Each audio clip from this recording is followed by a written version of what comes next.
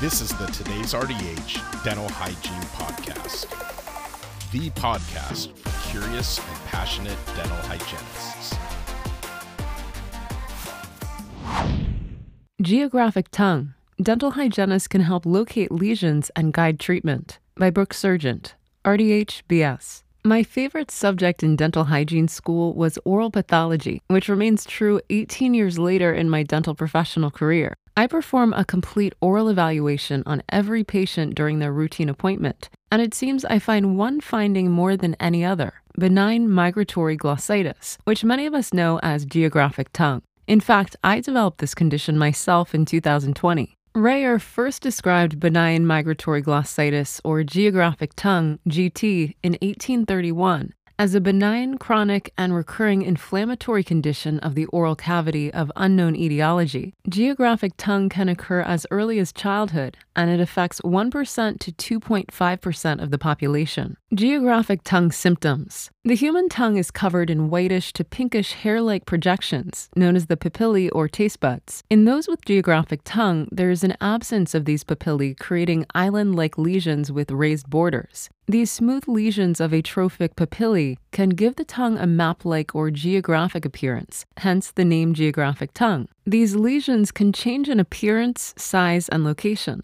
Personally, my lesion changes in size but always occurs in the same area of the tongue. Lesions typically appear on the lingual and lateral border of the tongue. However, lesions have been noted on the lips, labial, and buccal mucosa, as well as on the floor of the mouth. These particular lesions are termed geographic stomatitis and erythema migrans. Often, this condition is asymptomatic, but it can create a burning sensation on the tongue with an acidic or spicy diet. In some cases, the lymph nodes under the lower jaw, submandibular lymph nodes, may become enlarged. Geographic tongue etiology. The etiology of geographic tongue remains mostly unknown. However, some theories have been hypothesized. Psychosomatic and hereditary factors and mental illness are all suggested to have an increase in prevalence for this oral condition. Other suggestions are hormonal imbalances, allergies, and diabetes. Conclusive evidence is lacking for all of these theories. Patients infected with COVID-19 have reported tongue lesions as a symptom they've experienced, prompting the name of COVID tongue. COVID tongue is essentially geographic tongue. According to Dr. Tim Spector,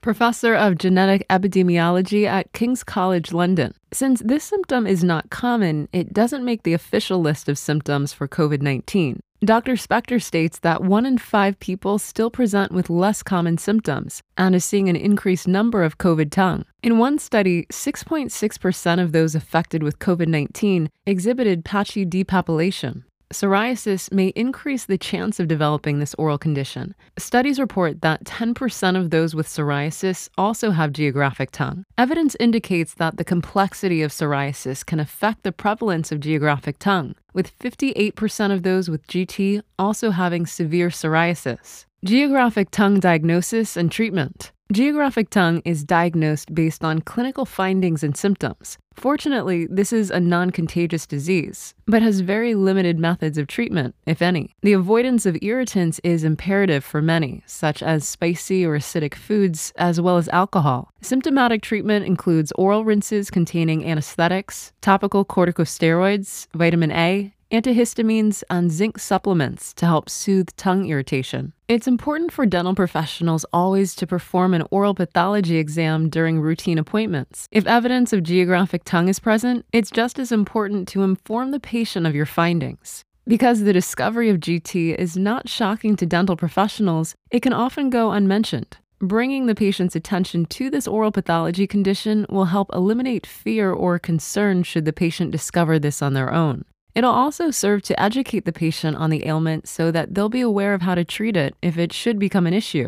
Dental professionals can make treatment suggestions if the GT is symptomatic. Discovery of this ailment may also help in the diagnosis of other aforementioned medical issues. Geographic tongue is not a life-threatening condition, but it can be a major nuisance, especially if you like the heat in your diet. The lack of etiological evidence is frustrating, but with our education, we can help patients understand their condition better and help ease worry. A simple explanation followed by detailed information on reducing the incidence and increasing comfort can make all the difference in a patient suffering from geographic tongue. By educating patients on oral pathology findings, we're collectively corroborating that we're valuable resources to the medical world and are far more than just teeth carpenters. Before you leave, check out the Today's RDH Self-Study CE courses. All courses are peer-reviewed and non-sponsored to focus solely on high-quality education. You can find out more by clicking the link in the article on our website.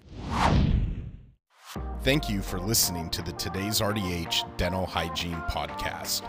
Subscribe on Apple Podcasts, Google Podcasts, Spotify, Stitcher, or wherever you listen to your favorite podcasts.